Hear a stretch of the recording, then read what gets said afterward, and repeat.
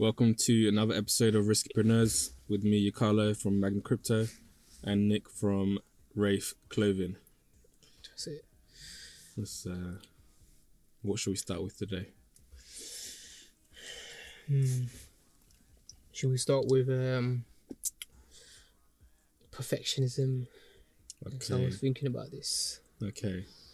So we all know what perfectionism is, right? Mm-hmm. And you know what? I was actually watching some videos on this, and I can't remember whose video I watched, but what he said made a lot of sense to me. And what he was basically saying is, if you're like the perfectionist type, where you want to do everything the best way, that basically results in you not doing anything. Because you're like, okay, if I can't do it to this level, then I'm not going to do it. But to get to that level, you need to start Make mistakes. And exactly. Like, yeah. you got to learn somehow, right? And the best way to learn is by doing it. But then to get to that level, you need to do it. Because you're not at that level, you're not going to do it. So it's a bit of a weird paradox, right? So I didn't think about it like that before, but it does make sense now. Yeah. What's that? I think you did an article on, was it paralysis by analysis? Is something along those lines? Analysis paralysis. That's it. Yeah. Something along those lines. But yeah, I completely agree with you. Like, if you want it at such a high level, or whatever level, and you're not gonna do it until you get to that level, how are you gonna get there unless you make mistakes, learn, improve, gain more experience to get to that level? Do you know what I mean? So, but at the same time, I think perfectionism, if used in a positive way, can be really good, because I think when I think about perfectionism, I think about attention to detail as well. So if you have someone who is a perfectionist, obviously there's levels to it, but at a good level, it would mean that a lot more detail would be looked at to do certain things. So I think there's positives to it as well. Obviously, there's levels though. Yeah. But do you think what you're describing is more being detail oriented and not a perfectionist? What would you say the difference is? I think the difference is being detail oriented is when you like looking at things in a very detailed perspective, and you make sure you're looking at all the small things that make up and not overlook things, right? But I think being a perfectionist is a little bit different. Like they are very similar, but I to me at least, they are slightly different in the sense that being a perfectionist means you're always looking to execute in the most perfect way, right? You want everything to be absolutely perfect. Now the thing is, there is no such thing as perfection, because whatever you do now, there's an improvement on that, right? Whatever, even if you being perfect created a product, that product is not going to be perfect, because there's going to be a way to make it better, right? So that obviously is not perfect. So with perfectionism, I think that trait, perfect people know that as well, that there's no such thing as perfect. But it's just their nature, innit? That they're like, I want this to be perfect. I want to execute it in the most perfect way, and hence end up doing a lot of analysis paralysis, innit? So it comes down to never actually executing, but always looking to execute in the most perfect way. Do you know what I mean? So I guess that's a bit different. Is it like, for example, let's say, you had a photographer, a perfectionist would want the light, everything to be perfect, otherwise the shot is not good enough and I'm not going to use it. Whereas attention to detail would be, okay, we've checked the exposure, we've checked the angle, we've checked everything, let's take the shots, and whatever, happens. No, I think both of those are detail oriented. Oh, okay. I think as a perfectionist, it would be more if you're see, it's more the process rather than the actual execution, because if you're a true perfectionist, I don't think you even get to the execution. Okay. You just get to the planning process, but never the execution. So it's very similar to analysis to paralysis. It's exactly like analysis Okay. paralysis. Like, Yeah. I would say if you're a true perfectionist, you're gonna be like, okay, I need to do this. Let's say this is my goal. You're gonna spend so much time thinking of the perfect way to achieve that goal that you never actually start making progress towards it, because you're just always looking for the best way to do it. Do you know what I mean? So you never get around to actually executing that. Yeah. You're always just like, oh, should I do it this way? Should I do it that way? This one's good, bad, whatever it is. You just analyze loads of perfect ways and you don't actually end up doing it. Okay. So I say that's what Perfectionist. leads to. So, do you think there's any positives to being a perfectionist? Because it sounds like there's no positive. If there isn't, then there isn't. What do you think about that? Is there any positives to being a perfectionist? I think. And would you class Steve Jobs as a perfectionist? That's comes to my mind. I don't know if there's any positive. The thing is, it just depends how you look at it, really. Because as you said, there are levels to this, right? So it depends what sort of level your perfectionism lies at. But I could also argue that you being a perfectionist, at least a true one, means that you never get to the actual action. Yeah. Or the executing, right? You always just stop in the planning stages. But then you could also say that doesn't happen to everyone. Some people actually execute.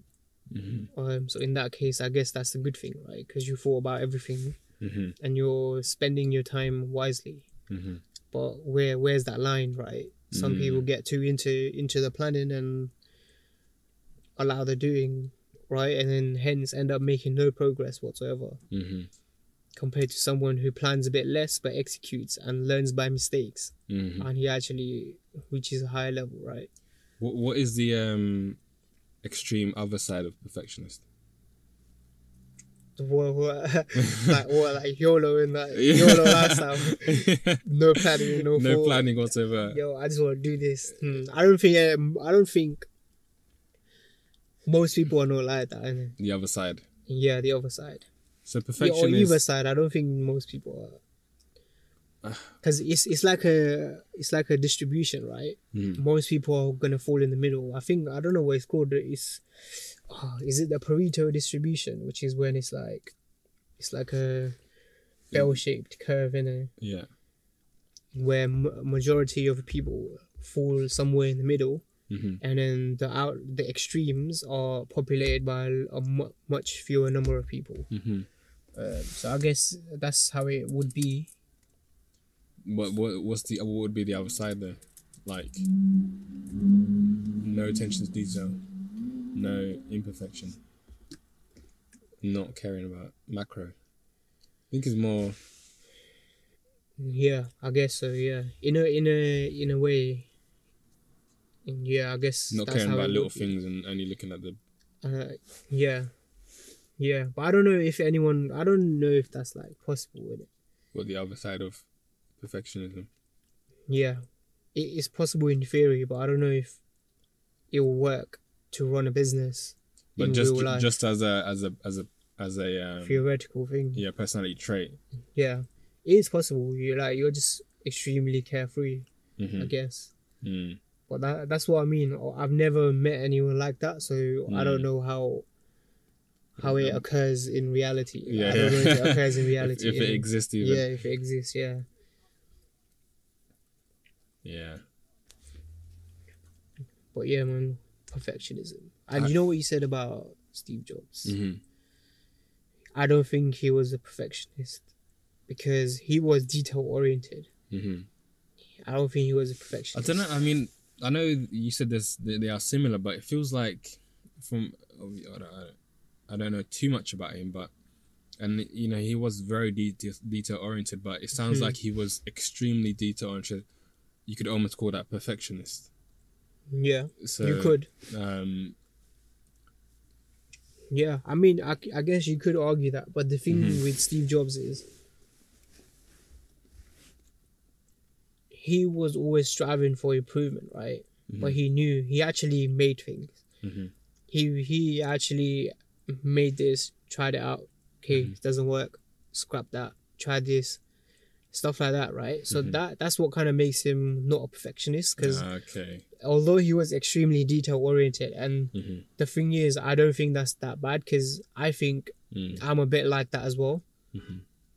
And I think a lot of people are as well. Like it's not some hella special trait, I don't think, but that's what you need, right? Because if you're making a product, if you're not looking at everything, I don't know if there's any other way to do it. Maybe there is, but just because this is the way I think, I don't know if it's possible to not be detail oriented about your product. Yeah, you definitely need to be. Like, personally, me, I'm not very detail oriented, but if I were to make a particular product, I would need to cover that base somehow. Either, like I said, I've improved myself to the level where I'm very detail oriented, or to get someone to cover that weakness, because I'm not very. Oh, is it? So very detail oriented. You don't think you're very detail oriented? Not, for example, to your level or to some other mates that I have. I wouldn't say that's like a trait that I have. Okay, and do you think it would have helped you if you did have it, or do you think it doesn't really matter? Like, no, I think it would definitely help. Yeah, because you look at things from every angle. You make sure all bases are covered and things of that nature. So it's definitely a good thing to have, to be detail oriented. Like me, yeah, I just like I like to zoom out and look at things on a higher level. So what does that mean? Like details, for me, when I go into detail, for me, it gives me headache. It gives me headache. So have you got an example about this? So what would you consider as a detail and something that you wouldn't look at, for example? Can't think of any specific example like that, but I'll give you even an example of how my mind works with. When I'm reading, for example, my mind will skip words so often. Yeah. Because it just doesn't want to focus on every word. It will just skip, and I'll end up missing a lot of words and have to go back, and then that's a small example, but it just won't focus too much on each word. It just wants to go quicker, faster and faster. Does that affect your understanding though? I have to keep rereading to counter that. But so you wouldn't try slowing down, or is that just not? You just don't like that? I mean, it's just how my mind works. But okay, for example, that I would have to counter by just keep rereading certain bits. If I keep skipping over it.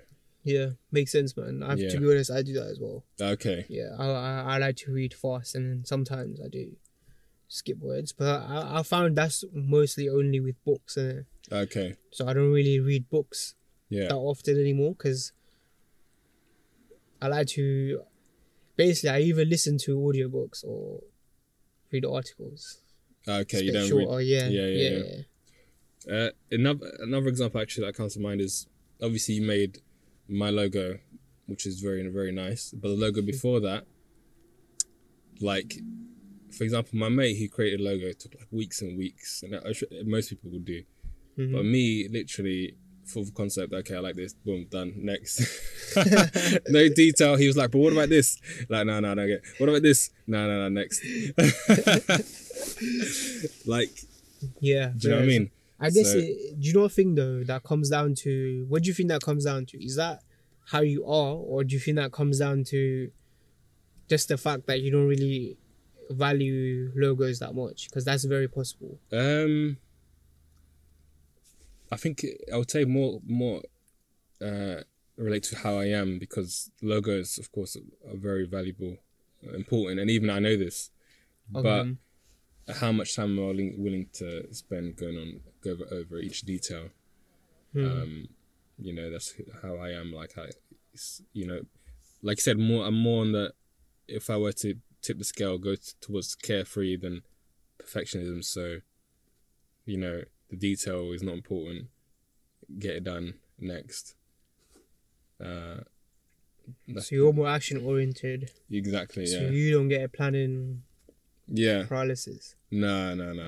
I go the opposite side. So like the YouTube channel, for example, the other day I did my first live stream. You'd think, well, maybe everyone does it quickly, but literally open it up, what do I type in, how do I get started? Boom, all right, let's start. Whatever happens, and then I'll work it out afterwards. Yeah. So, someone else, maybe yourself, like if you were to do live streaming, you want everything set up correctly, audio tested properly, blah, blah, blah. I did a few tests, but, there's a lot less detail put into it. I'll get you, man. Yeah. If you were developing a product, though, how would you be? If I was developing a product, like I said, I'd have to improve myself to get to that level of detail, or I'd make sure to work with someone or pay someone to make sure all the details are covered, because obviously the product has to be a good level of detail. So you think naturally you wouldn't have the sufficient level of detail to make a product work? I think I would have enough detail to make it work. Like, I can definitely make it work. I mean, that's definitely something I'm able to do. But I would want, because I naturally am not detail oriented, I would want someone to go over it and make sure that everything is looked at. Yep.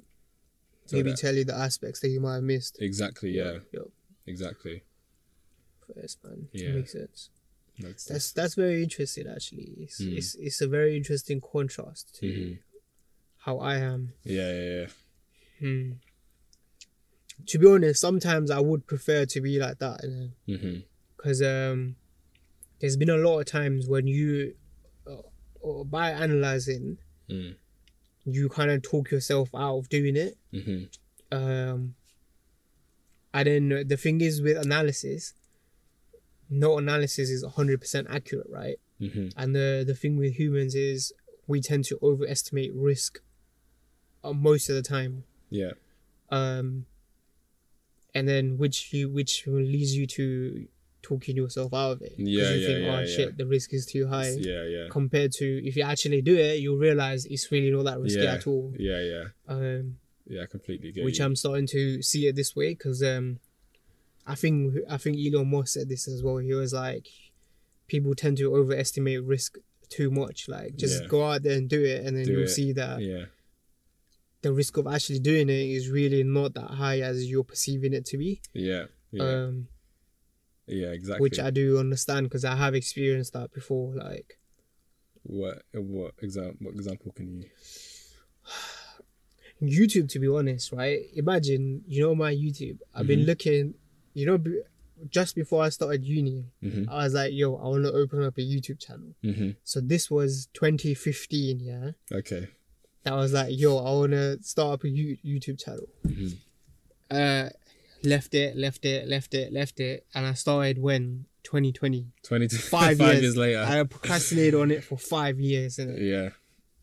That's the thing. Like, I was like, I don't know what to make it on. Like, I don't know how to, like, as in I knew how to make videos, in it. Like, that's not particularly difficult, but it was more that, what am I going to talk about? How should I lay it out? How should I set it up? That's long. I'm going to do that. I'll do that later. Yeah. So this is all the details. All the details. And I just procrastinated about it for such a long time. So that's a very big example, I say. Yeah. If you had started 5 years ago. Yeah, imagine. Could be PewDiePie by now. You can. Why not? Okay, so that's the difference, isn't it? Yeah. More towards yeah.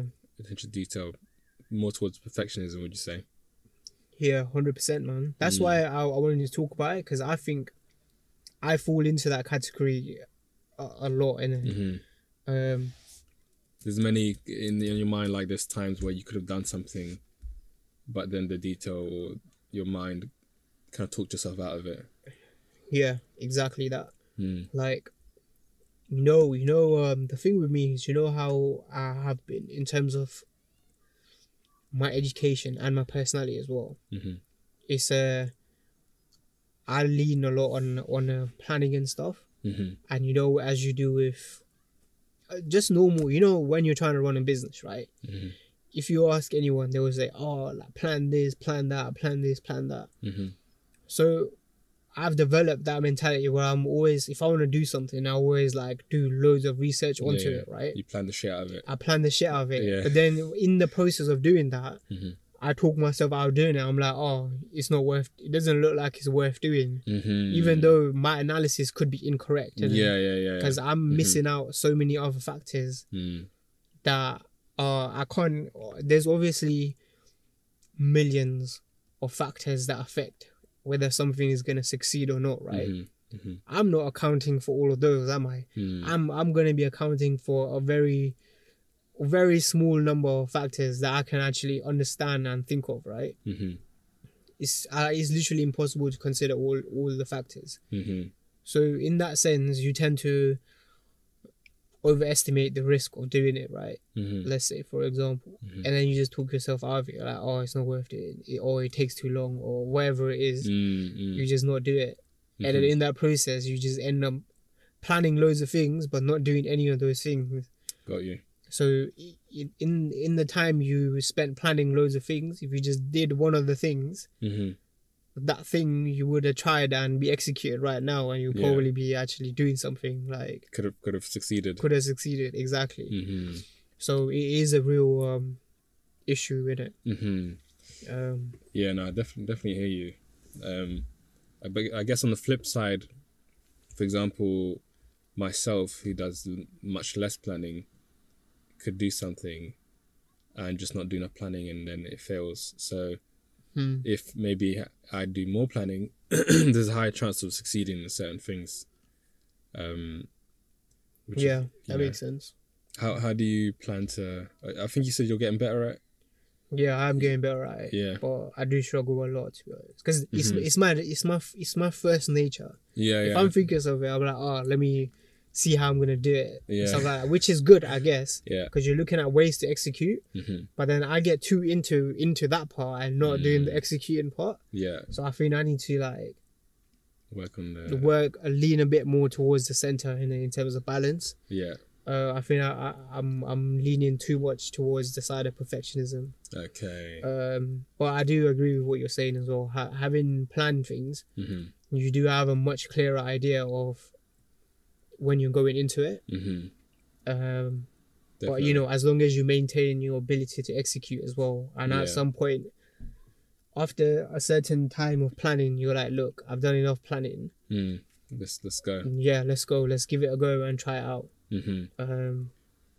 I think like you said, like that's more your nature to plan, and because your education, stuff like that. And I think people do have their natures, you know what I mean, and you have to somehow cover for the other side that you may be lacking in. Like I said, like me, because I'm not very detail oriented, I got cover for that one way or another. Otherwise, things that I do or products that I make are not going to be very thorough. There's going to be too many gaps in there, you know.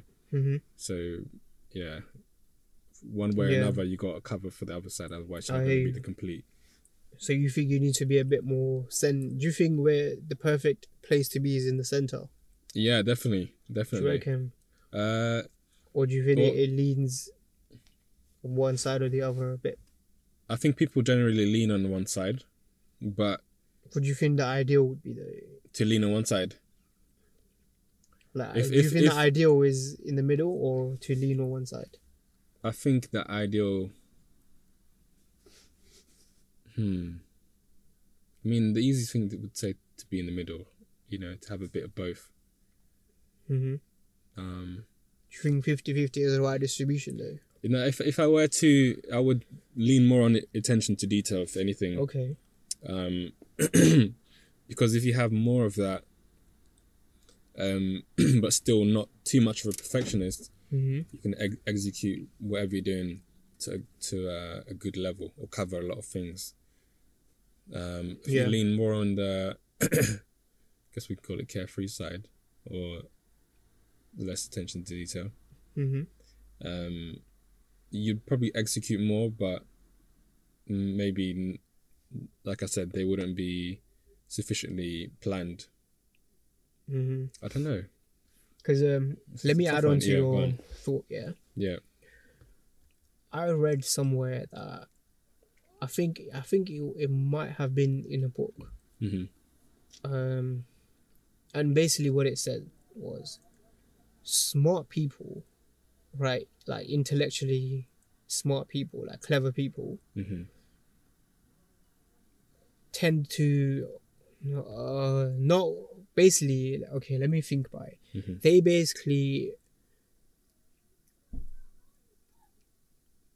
basically know all of the ways to fail, Mm-hmm. right? Mm-hmm. Which is what makes them overestimate risk. Right. Yeah. Because they know how many ways a potential idea can go wrong. Mm-hmm. Whereas if you're not that intellectually smart, Mm-hmm. you might not consider a lot of those factors. Hence, you don't see a lot of the risk. Hence, you end up actually executing more, and and which leads to more success compared to a smart person who knows a million ways to fail. Yeah. And either ends up just not doing it, or they just get like they find it really difficult, and because they're like, get bad anxiety and shit, basically. Like you said, they will see all the risks and be like, oh, okay, this is gonna fail for sure. There's too many risks involved. Whereas the less attention to detail, not as smart, would only see maybe one path or just a few hurdles in the way and go straight for it. Because you're exactly right, man. Because like we know the ways it can fail, but we don't know the ways it can succeed. That part is unknown.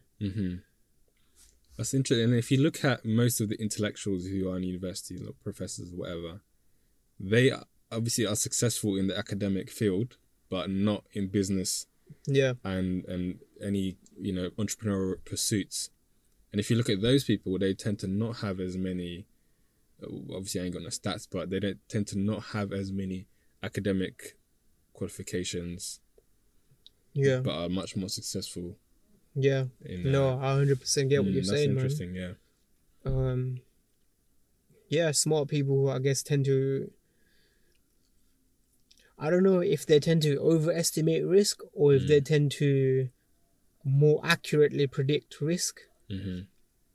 Because you could argue for it either way, I guess. Because you could say, okay, they're smart, so they more accurately predict risk, which is that most businesses are going to fail, which is a more accurate prediction of risk, right? But then to be successful, you need to be quite deluded, as people say, and have that belief that it's going to succeed and go against the odds, right? Which is going to require action. Who is, if they potentially more accurately predict risk, and the people that are more ignorant to it, but they who's right? Technically the businesses do fail most of the time. They do, but I think in terms of increasing the chances of success, I think it's the people that are deluded enough to believe that it's going to go against the odds and work. Those tend to be most successful ones, right? I would imagine. And to be honest, like, if you had the smart person and the not so smart person, the smart person would never be in that statistic because they probably wouldn't start business. Exactly. But I think it's important to say. I think it's important to distinguish what we define as smart and not smart, right? because being intellectually, academically smart, is not the only way to be smart, right? You don't need to be an academic to be a smart person. You know, there are loads of people who've not been to uni, but they are equally as smart, but they just chose to use their intellect in different ways, right? Very good. So yeah, I mean, I think it's important to bring out that distinguishment, right? It's a very, very, very good point. That's just one part of intelligence, the academics. Like you said, it's just one way someone can apply their intelligence in the academic field. There's a book that I read is called The Daily Stoic, and it gives you one page of just some stoicism for the day. I remember one page it talks about, which is exactly what we're kind of talking about, which leads me to believe this is an age-old problem, that you can be the person to read those books and be that scholar, but that tends to you have the danger of them becoming just a library versus the soldier who actually goes and does things. Do you know what I mean? Yeah. So there's always the danger of just being the scholar and smart and seeing all the risks perhaps, and then versus the soldier who actually goes out and does the thing. So very accurate, man. So you could sorry, what were you saying? No, go on. So they say, who was it that said this? They were like, the A students work for the B students, and then the B students work for the C students. I've vaguely heard that. Or in a similar thing in some capacity, right? Which kind of says exactly what we're discussing, which is the fact that if you're really, really smart and you apply it to academics, which is perfectly fine, but you do have the risk of ending up in just getting stuck in the planning and never in executing. Whereas the other people who don't do so much planning but they just execute end up being the people you end up working for. Because they executed while you just planned. So then you end up planning for them, right? Exactly. And it does make me think about this generation, how obviously you've got the likes of Mark Zuckerberg and all these smart, wealthy people. But would you say these are like outliers? Generally more academically smart people aren't as successful. I don't know. Depends who else apart from Mark Zuckerberg are you talking about? Jack Dorsey. I'm thinking about the social media. Jack Dorsey. Who's Twitter. Is that Twitter? The thing is, I mean, they are smart, right? But they're not like, I don't know how to explain it, and they're not that kind of smart. To be honest, I don't know the background of Jack Dorsey, but I know Mark Zuckerberg's. And the thing is, Mark Zuckerberg was smart, but he didn't build Facebook by himself, right? He had other people with him. So his partner, Edward Saverin. Something like that. Yeah, right. So he was his partner, right? He had coders. And then the reason Facebook became massive was because of Sean Parker, right? Who introduced them to like... Is that the Napster guy? That's the Napster guy. Yeah. So, you know what I'm saying? So, though Sean Parker was obviously well connected from Napster, right? And he had all the contacts in Silicon Valley and all that. Edward Saverin was able to handle all the business side of it. So, Mark Zuckerberg could just focus on the coding part. So, what he lacked in his business acumen, let's say, it was being compensated for by his acquaintances. So I don't think it's not really an outlier. It's not it's not. Do you know who would be an outlier? Elon Musk. Because he's actually smart. And then he actually started to do his own thing, right? Because if you think about his education, he's highly educated, right? and you know his IQ, some speculate, is like a genius level. Yeah. So he would have a high tendency to fall into that category of you know more of a scientist rather than a businessman. But you know he's done obviously really well. Yeah. So you know I guess I don't know, man. I guess it can be explained how Yeah. people are, right? Yeah. It's an interesting trait.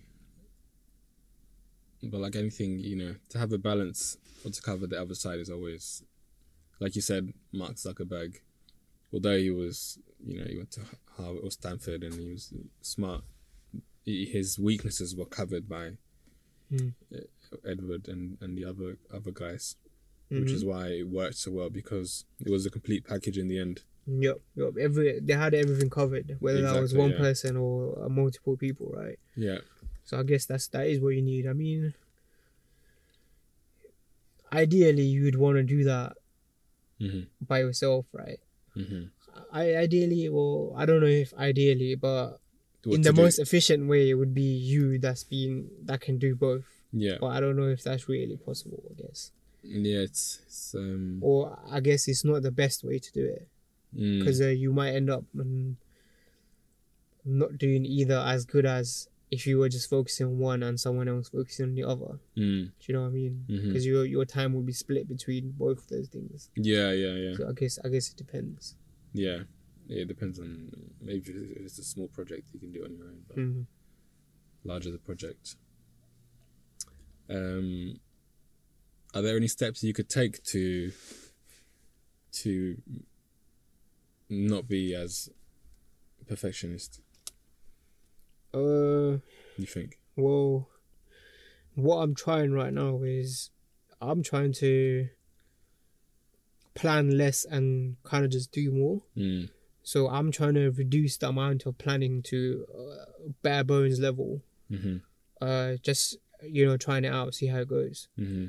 So far it has not been successful. Still planning. Yeah, still planning. Yeah. But I'm slowly getting into it. Because you know, the thing is,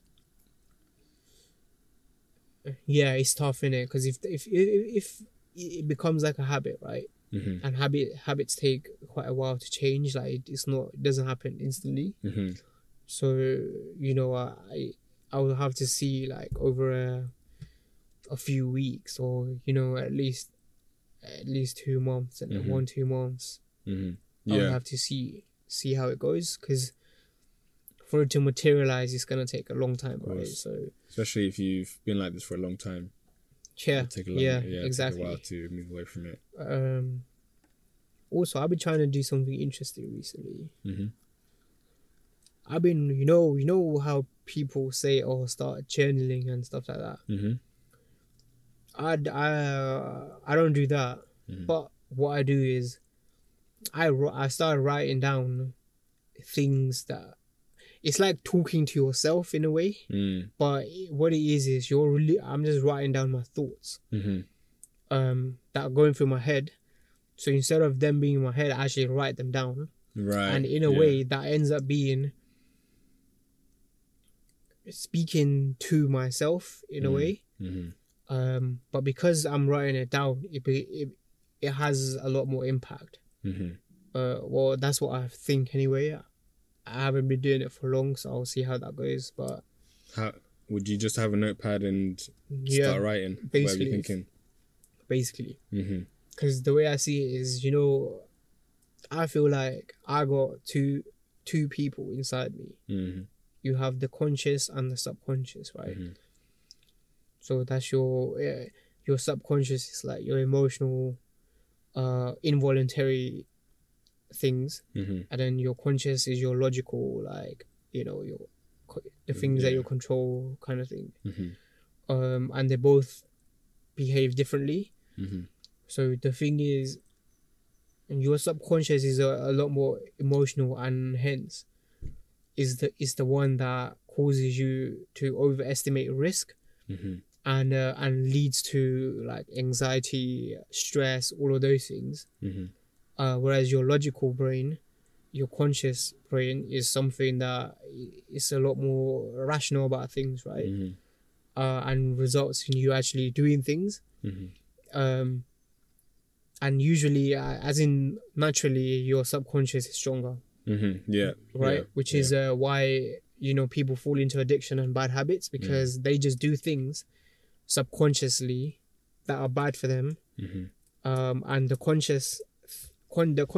to do the right thing, they need to do that consciously, because subconsciously they will just keep repeating their bad habits, right? Mm-hmm.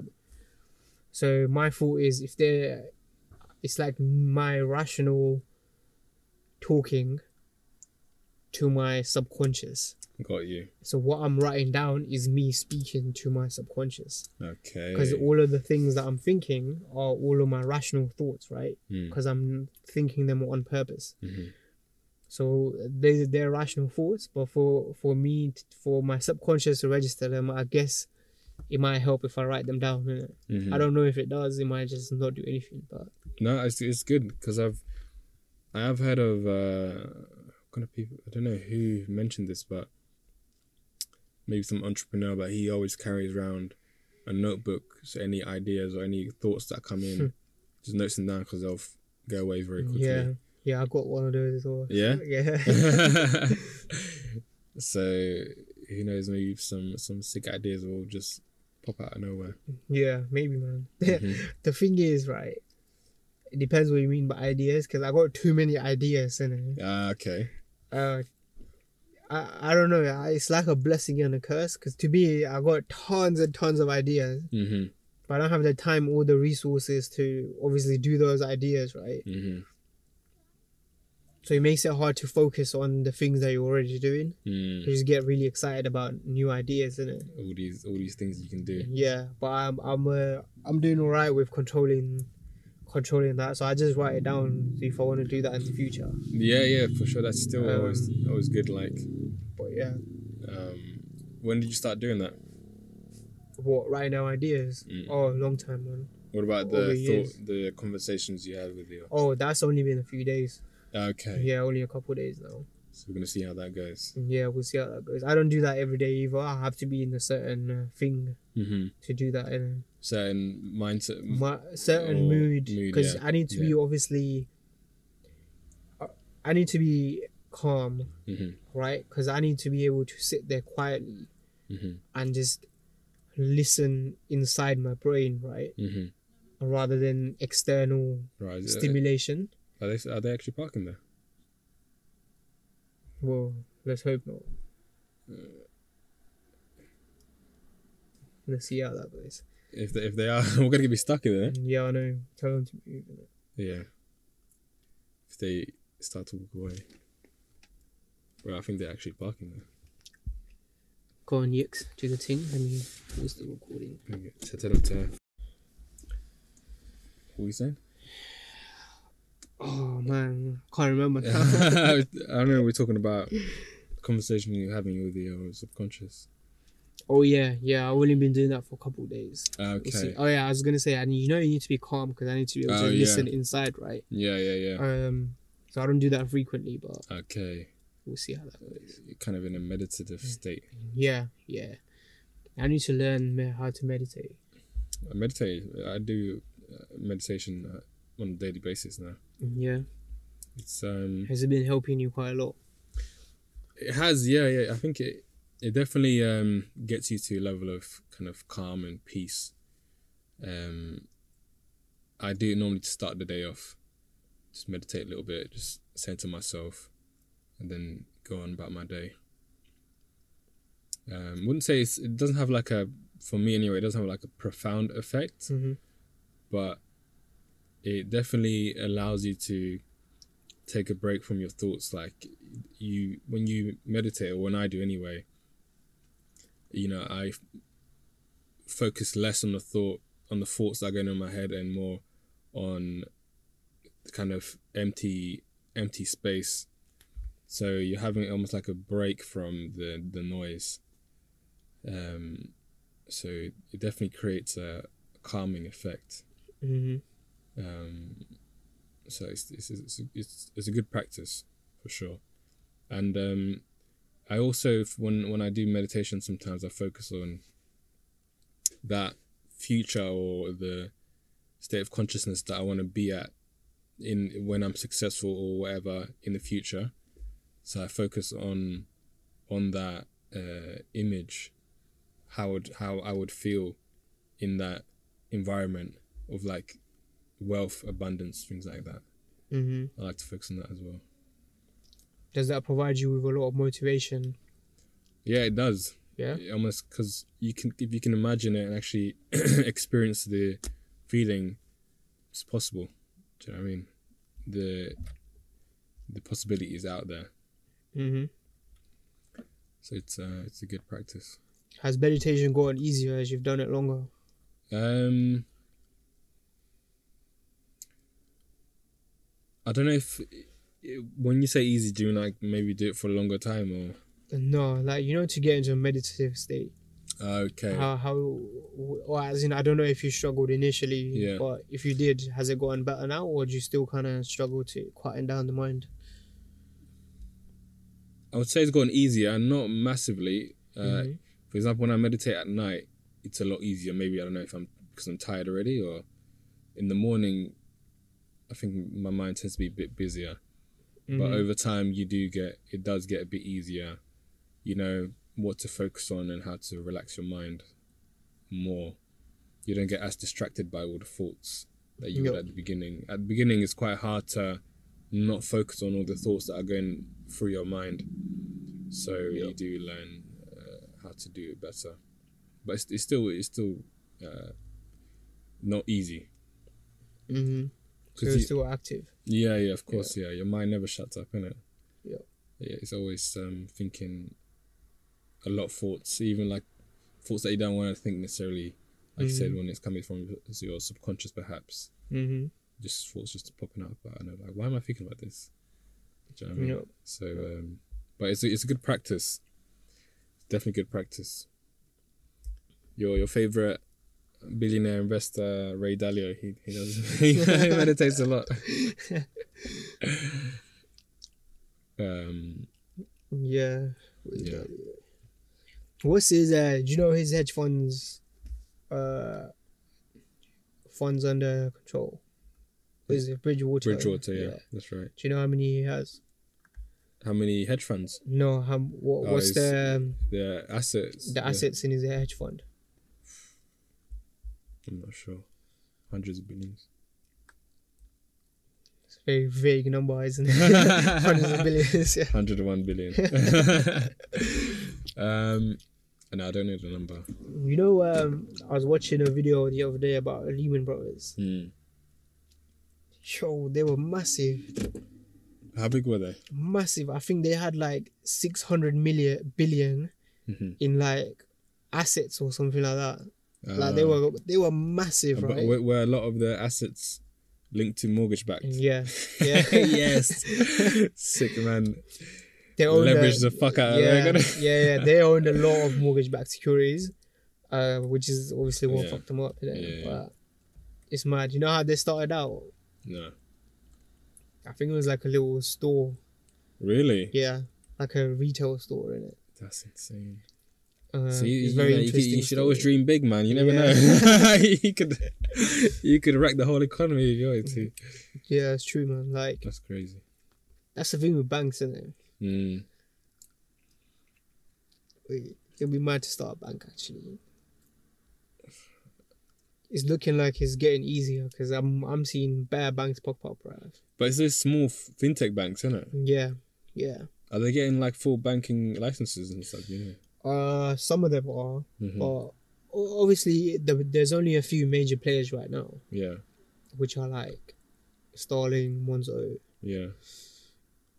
What's the other one? There's another one Revolut. as well. Oh, Revolut. But the thing is, I don't know if Revolut is FSC, under the scheme, innit? So I don't know if it has full privileges. Got you. They might do now. I don't know. But the last time I checked was a while ago. But yeah, so you know, the thing is, you know what you can do? You can provide banking services, but you're getting the actual banking service from another company. Do you know what I mean? So you're outsourcing the banking. You're just a front. Like Monzo, for example, are they providing a service for someone else? No. Oh, Monzo is they're their own official. bank. Okay. Yeah. But the other ones. Yeah. So I think Clearbank, I think it's called. Oh yeah, I've heard of them. So it's either Clearbank or something like that. And what they do is they provide banking services for companies, right? So what you can do is I can start my own bank, but then all of my account management and all of the banking things is handled by Clearwater, right? So you essentially become like the front brand. Clearwater is the bank. Is the bank, yeah. Clear in the front end. Okay.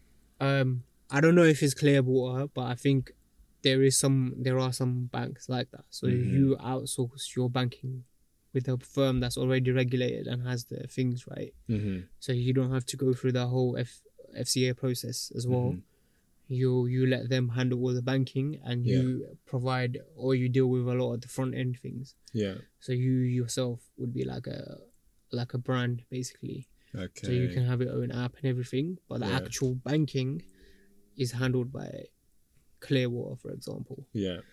Could they, for example, if it's Clearwater, could they have multiple banks working for them technically? Yeah, absolutely.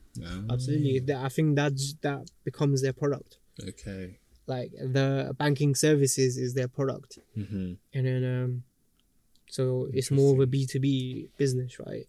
They're selling to other companies that want the banking services. Is this becoming a trend then, do you think? It has been. I think it is becoming a trend. Yeah. Because the thing is, with this, the barrier to entry is much, much lower. Because for any bank to be a full bank, the FCA regulation is a very expensive and lengthy process, right? Loads of paperwork and fees and everything, right? So it's not something that traditionally everyone could do. You'd need major capital. You need, loads of investment available, right?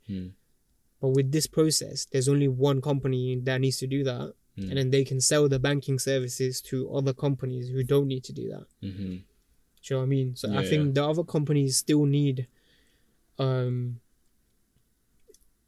regulation, but their regulation is not one that a bank needs. Their one is more to deal with dealing with customers' data and their financial information and handling all of that. Yeah. Rather than the actual regulation of a bank, where you need to maintain capital and stuff like that, right? Which is a lot more higher level regulation. Okay.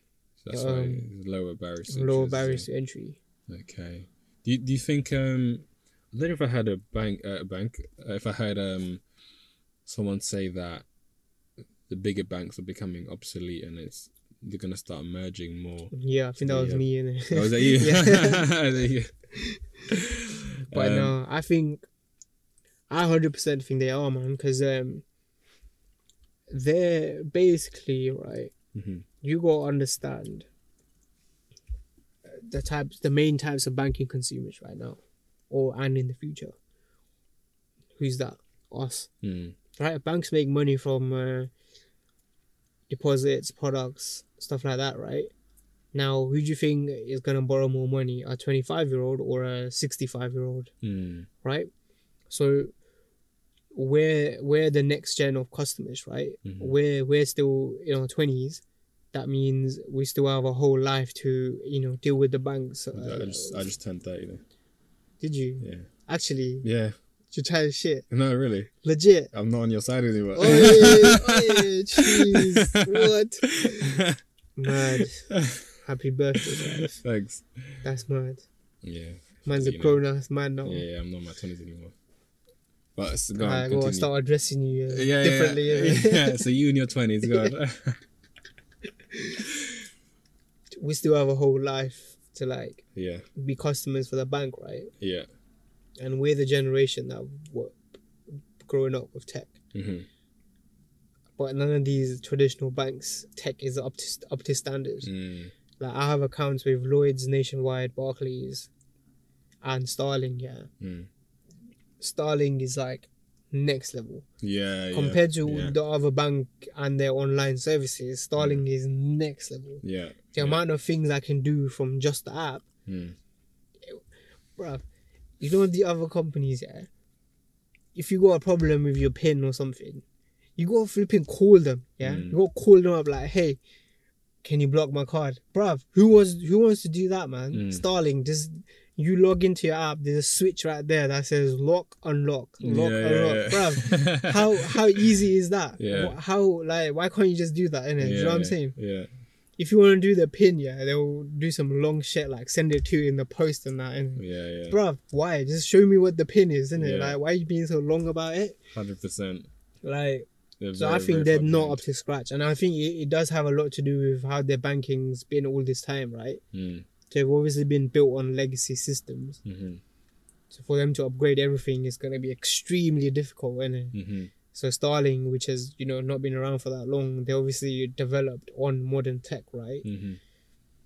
So I do get that, but I just think in business, like, people don't get that, innit? Like, they're getting out-competed, basically. Once a lot of these new banks start lending out money, like Starling already does, but once they like start ramping it up and everything, You're gonna take over. they will take over. Because you got to think about the data that these new banks have as well, right? Loads of data. These are like big data companies in a way, right? It's very So true. they can provide you with a much more tailored experience when it comes to your borrowing, your lending, your everything, right? And with them being online banks, a lot of them with no branches, all of their processes are optimized for online, which is a massive, massive advantage compared to traditional banks, which are optimized for branch usage. And for them to change all of that is going to be extremely difficult. They have processes that have been developed, decades ago, right? To go back and do all of that on a global level, that's massive operation. It's pretty much impossible. So that is what's going to happen. Like, so do you think like out of the big players or NatWest, one of them is going to end up shutting down, or they're just going to switch to only providing to the likes of these smaller fintech banks? I think what's going to happen is banks are going to become a lot more specialized in it, and they will just start focusing on one sector. This is just my thoughts. I don't have any evidence to back this. This is just my opinion, and I'm not saying it's gonna happen. Someone else mentioned this, not you, but someone saying like what you're saying, they're gonna become specialized and only analyze the risk or something like that. Yeah. So they all start specializing in certain sectors, right? So they might just do investment banking, or they might just do retail banking, or they might just do corporate banking. And they will just specialize in certain things, right? Compared to right now, where you have the likes of HSBC or stuff like that, which do retail and they will do investment, and they will do loads of banking products, right? Loan the money. well, that's the main banking product. Exactly. I don't think that's gonna go away, but basically. So they might specialize a bit, and then in the other areas they might just merge or partner with other banks, right? So they can spread the cost, and increase the like, basically it's like having a partner, right? So you might be like, okay, look, Nationwide and NatWest are like, okay, we've got this many banks for our consumer facing retail banking, let's partner up. So there will just be one bank, and hence they can increase their number of branches as well, right? And provide synergies from both banking systems. So stuff like that, right? It's probably what will happen. What might happen, in my opinion, innit? But it'll be interesting to see how that unfolds. But like I said, I've heard it from different sources, so could definitely happen. We'll see. It's definitely changing though. The industry is definitely changing. Like you said, like our generation, like most people now are using Monzo, Starling, one of these new banks. More so, I don't think everyone's used it for like to get their paycheck yet, to actually get paid in yet, or as their main bank. But people are definitely using it more on a day-to-day basis, to pay for whatever groceries, send a bit of money there, top it up, things like that. Mm-hmm. But I think there will be a shift when it starts to become a main bank where people will put all their savings in there at some point, when people trust it more. I do that now. Oh, do you? Yeah, I use Starling as my main bank There you go. for my business and personal. Okay. Yeah, it's So calm, there man. you It go. works perfectly fine. It works better than all the other Of banks. course, yeah. So, I think from other people I know, not a lot of people have made it their main bank just yet. But I Yeah. think that will change soon enough. Like, it's, I think you know why I wanted to make it my main bank is because it's an online bank, right? When I need to do everyday things, I don't need to rely a lot on calling them or going in branch and stuff like that. That was my main draw, and obviously it's very useful because, as I said, I can control if a card is locked or not. Right? If I forget my PIN, I can use the app to remind myself. Right? I can control so many things on the app. Yeah. I don't know if you've used Starling or not. Yeah, I've got Starling. Oh, is it? Okay, Yeah. so you know. But Yeah. I don't use it frequently. Oh, is it? Because Yeah. you know, for the card, you can pick and choose what you want to allow your card to do for contactless, right? So you can be like, oh, if you see anything gambling related, just decline that transaction. That's like Like, obviously, it doesn't apply to me, but there are other options as well that you can control, right? Yeah. So I think the experience for everyday use is just so good, isn't it? Yeah, it's just different level, different generation, level. And my sister, she works for Starling. She does like technical support. She said that you can now, like, I don't know, get like another card and issue it to someone else, and you can put like restrictions on it and let them use certain things. Yeah. So I'm like, this is proper sick, Yeah, it's mad, bro. Yeah. Like, and the main thing I like, as soon as you send or receive money, it tells you straight away. Yeah. I don't know why banks still don't have that, bro. Yeah. This is like the most basic thing there is, isn't it? Yeah. Even Barclays, up until very recently, didn't have that. Yeah. Yeah, where if you were making transactions, you'd have to go in the app and check. Yeah. Say someone's like, "Yo, I sent you money." You go in the app, log in, type your fucking password in. Yeah. Then wait like a few seconds for it to load, and then you can check if it's happened or not. Bro, tell me straight away, isn't it? Like, it's not that difficult, is it? One thing I liked about Monzo as well is when I got a new phone, it was so easy to switch my account to the new phone. Literally, you go on the app, you put in your email, you send some notification, whatever, it sends it, confirm the PIN, whatever, boom, you're set up. To do that with the banking app, bro. Yeah, it's long. like PIN century and all that shit. And like, bro, it is come long, on. man. So yeah, the end of those banks is definitely near. They're gonna downsize. The new kids on the block. Yep. Or they'll acquire the new banks, innit? Yeah. I think who was it? I think one of the Barclays or some other bank were looking to acquire Starling. Oh really? Yeah, but I think Starling said no. They said nah, Yeah, we'll be alright, man. Because you know Starling CEO, she's actually sick, bro. Yeah. Yeah, I rate her, man. She's smart. She's smart. Like, she's done well, innit? She's done really, really well in terms of how to run the bank and stuff.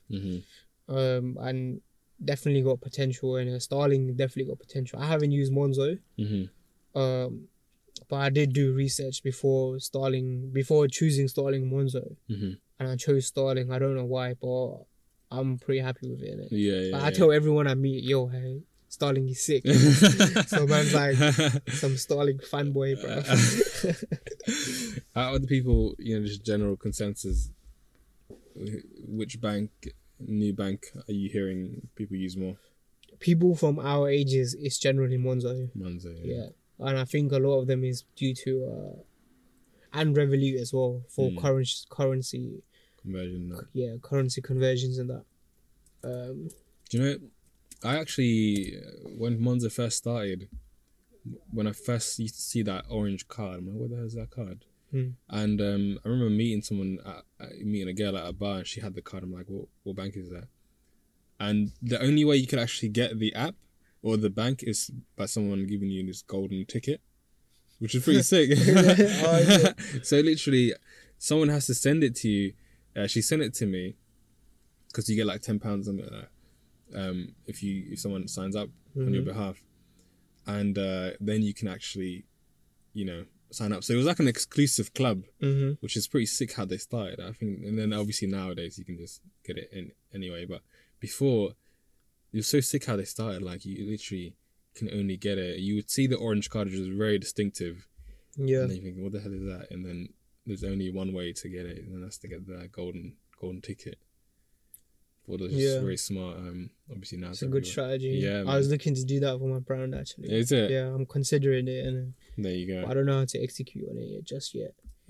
So we'll see. But yeah, sick. it is a good strategy. Yeah, like, people like exclusivity, right? One guy actually hacked that. Don't know if you've heard this. Basically, got paid ad, and said sign up to Monzo using this code, and he put it like top sponsored ad on Google. Yeah. And so he got like £250,000 because people were using his code to sign up. Oh, is it? And he was getting £10 every time. Oh, He smashed it. That's sick. Yeah, and then after that they changed it. The Monzo said, "No, we're not doing this anymore." That's what you call it. I don't know. That's ingenuity. Ingenuity, right there you go. Man, that's crazy. He cracked the code. See, those men are smart as well, innit? Yeah. He might not be some PhD, but he's obviously smart. Or she, innit? Yeah, he applied it in a different way. Yeah, exactly. But yeah, these banks are really good, man. Very, very good.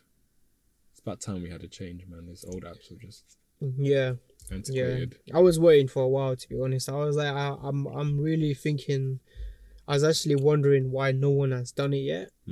Like, surely we're there, and this was a couple of years ago, So back then, I was thinking, we need like an online bank in there.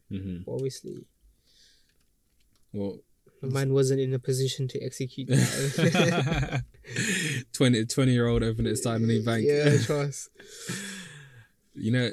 The just slight pivot to crypto, XRP or Ripple are doing this with cross-border payments in that they're revolutionizing it to make it, and I know we've spoken about this before, but to make it instant, which is... How does that work? So you'd have a crypto exchange here in whatever country you want, Mexico, India, whatever. And to XRP, I can send it to you wherever you are within like 5 seconds. And let's say if I want to send £100,000 to you in India, right now it has to go through many channels to get to that point, which we wouldn't see. But with XRP, you could literally have 100,000 over here converted to XRP. It doesn't matter what the amount is, it would send in like 5 seconds to the other side, and then you would convert it to rupees. Sell it for rupees. Do these companies not already do that though? How? Like Western Union and MoneyGram. Because I've used them and they do it instantly as well. So I don't know if they use XRP, but surely it's possible. The back end is what you wouldn't see then, because if I understand it correctly, Western Union would need to have a certain amount of money in each area, and so when you're sending it, it's not like they're sending money from here to India. They've already got money there, and they would just give whoever that amount. Yep. So money's not actually being sent; it's already in both places. Yep. But of course, that's fine if you're sending it to popular areas where there's loads of demand, but in areas where there isn't as much demand, it's much more difficult. If you were to send money to Papua New Guinea, where no one sends money there, as long as there's a crypto exchange or some kind of endpoint, you could send XRP there, convert it to that currency, so you wouldn't need huge amounts of different currencies.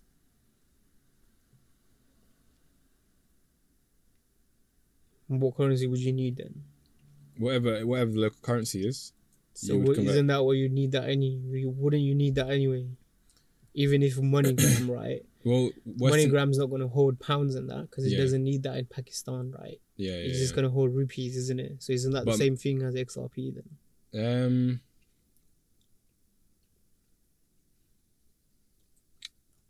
Because what you're saying is right now they have to hold capital. Mm-hmm. But even with XRP, they got to do that anyway, isn't it? Because when the XRP comes in, they got to convert it into rupees Yeah, and give the person rupees, right? yeah. You can't give them an XRP. So But- you still have to hold the rupees anyway now. See, if it was Western Union, though, for example, they would have to hold a certain amount in that, let's say, a less in-demand area like Papua New Guinea. They would have to have an operation there and hold a lot of their currency to actually operate the service. Yeah, so you don't need a crypto exchange to do the same thing. You would need the one there, but it wouldn't have to be Western Union in every single country. Okay, so So if- you would have these privately owned. Smaller, probably, crypto exchanges, or one. It's one that would be able to obviously convert XRP to the local currency, and then you would have these within a network in the Ripple net, like all across the world. I think in this it's a lot easier to do that than have Western Union in every country. It'd be difficult for them to expand or to have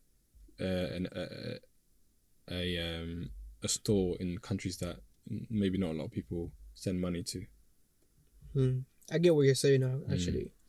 So what you're saying is, it's not the speed that it has an advantage in. It's the fact that it allows private individuals to accept a universally recognized currency for money transfer. So anyone can open up a crypto exchange in any country privately and accept XRP, and then they can join the network and anyone can send money to that. Yeah. That's what you're saying. Yeah, exactly. Yeah, okay. And, but the speed is also important because this is actually XRP moving from here to any country pretty much instantly. Whereas, for example, when you send money to India, they would get it instantly on that side, but it's not money actually moving. It's because they already have it there. But if they were actually to move money, we'd have to go through a lot of intermediate stops, which has what they say, like a 2% error rate or a high error rate. Why do they need to physically move money? Not physically, but it'd have to go to all these. That's how they say that's the process of the financial system. Is very old and antiquated. Like money, I don't mean the actual movement of cash from place to place, but for some reason there isn't actually infrastructure to send money instantly from here to India. It has to actually go through correspondent banks, maybe convert it from here to somewhere, in the middle, and then whatever, then it gets to India. That's like the process of money movement right now. But what I was thinking was, if it's Western Union to Western Union, yeah, they don't really need to move the money, right? Because they have it over there. Yeah, because they're all under one company. Yeah. So it just becomes more of an accounting thing rather than actual money moving, right? Yeah. So that's right. Yeah. That's you how know it what is I mean? now. Yeah. So they don't need to. There is no other banks involved, right? Because it's moving between their own accounts. Yeah. Rather than through an intermediary bank, which is going to convert the money and then pass it to a local bank, which is going to give you the money. They don't need to do that because it's like they all pay into the same company's accounts in a way. Obviously, there will be different companies. Yeah. But I don't know if that makes sense what I'm saying. But is the example you're using is from like Western Union to Western Union? Yeah. But normally they would literally have money in that location and in the the starting location. So yeah, they wouldn't have to move money, but they would need to have money in both places. And a lot of times, not a lot of times, but there's an opportunity cost of just holding that money in certain places. So there's that as well. But if you're sending it from a bank, any normal bank, to another bank, then I guess there would be that route that they would have to take. That makes sense. But XRP is able to literally move instantly without going through all these correspondent banks. That's the step is taken now, the upgrade. So it's almost instant, and it doesn't have to go. It's basically using the internet instead of using these old systems. Mm-hmm. So I think that's going to become more popular as time goes forward. I don't know if people would see it from the front end, because like you said, if you can send money to India and it's instant anyway, like for you, like what's the difference? But on the back end, money would flow a lot more quicker internationally, much more easier, so there'd be less friction to sending any value to anywhere.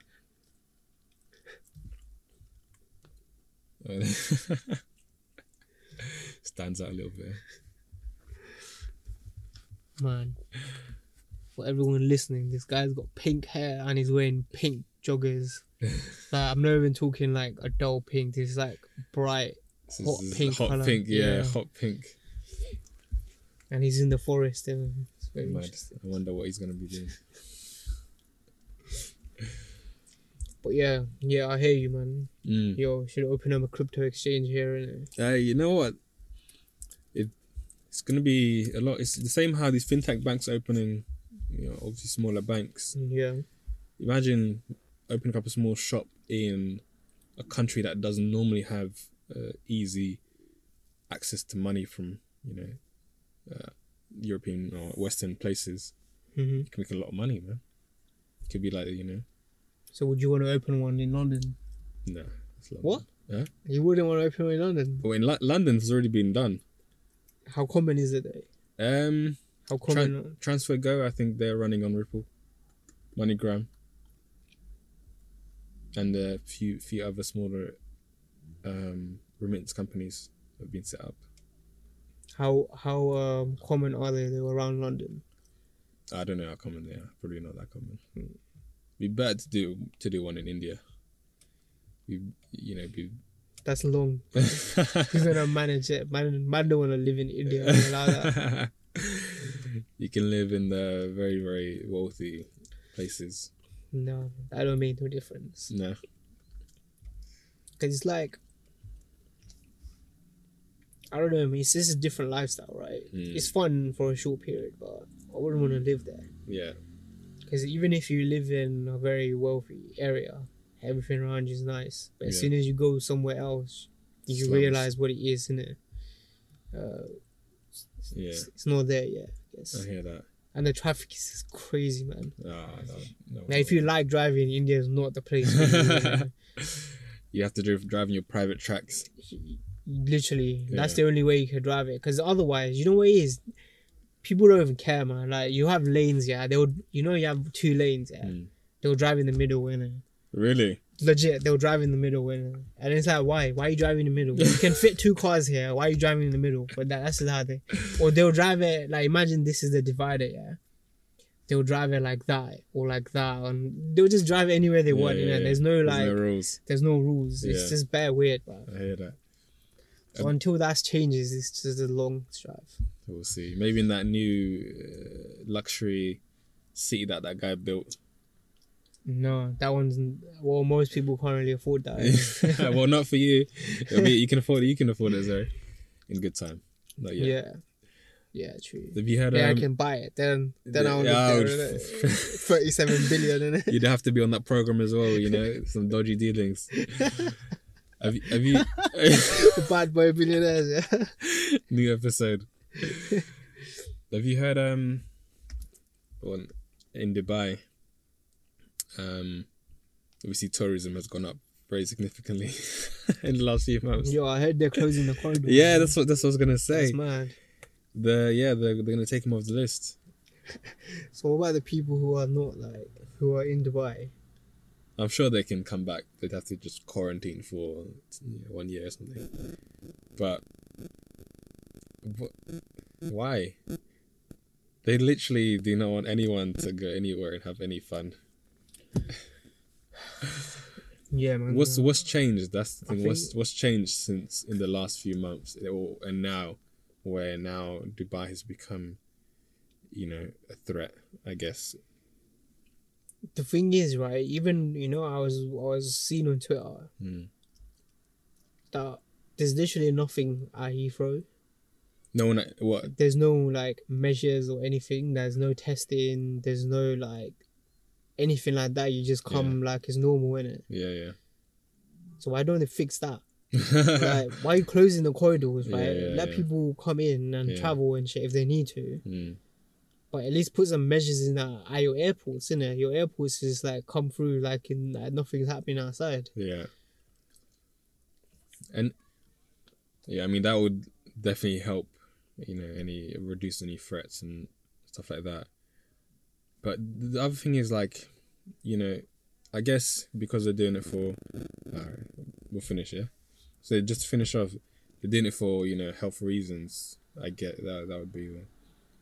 But whoever's pushing the buttons literally has the power to shut off money flowing to these places, you know what I mean? Like, I don't know the percentage of tourists from the UK in Dubai, but if it's significant, then them now taking off the list is going to take a lot of tourism away from Dubai, which is going to affect them. Mm-hmm. That's very interesting. Could be used in economically devastating yeah, manner. you know what I'm saying? I hear you. Would you say Dubai, you're not giving us no gold? All right. No more money. It makes sense, man. I think the government's handling of this has been terrible, bro. Terrible. But yeah, what can you do, man? Yeah. All right. Shall we Yep. end this podcast? You wanna close off? Yep. Keep it simple. Whiskeypreneurs out. I don't like where I'm at. Cause I really like where I'm at. Cause I really like where I'm at. Cause I really like where I'm at.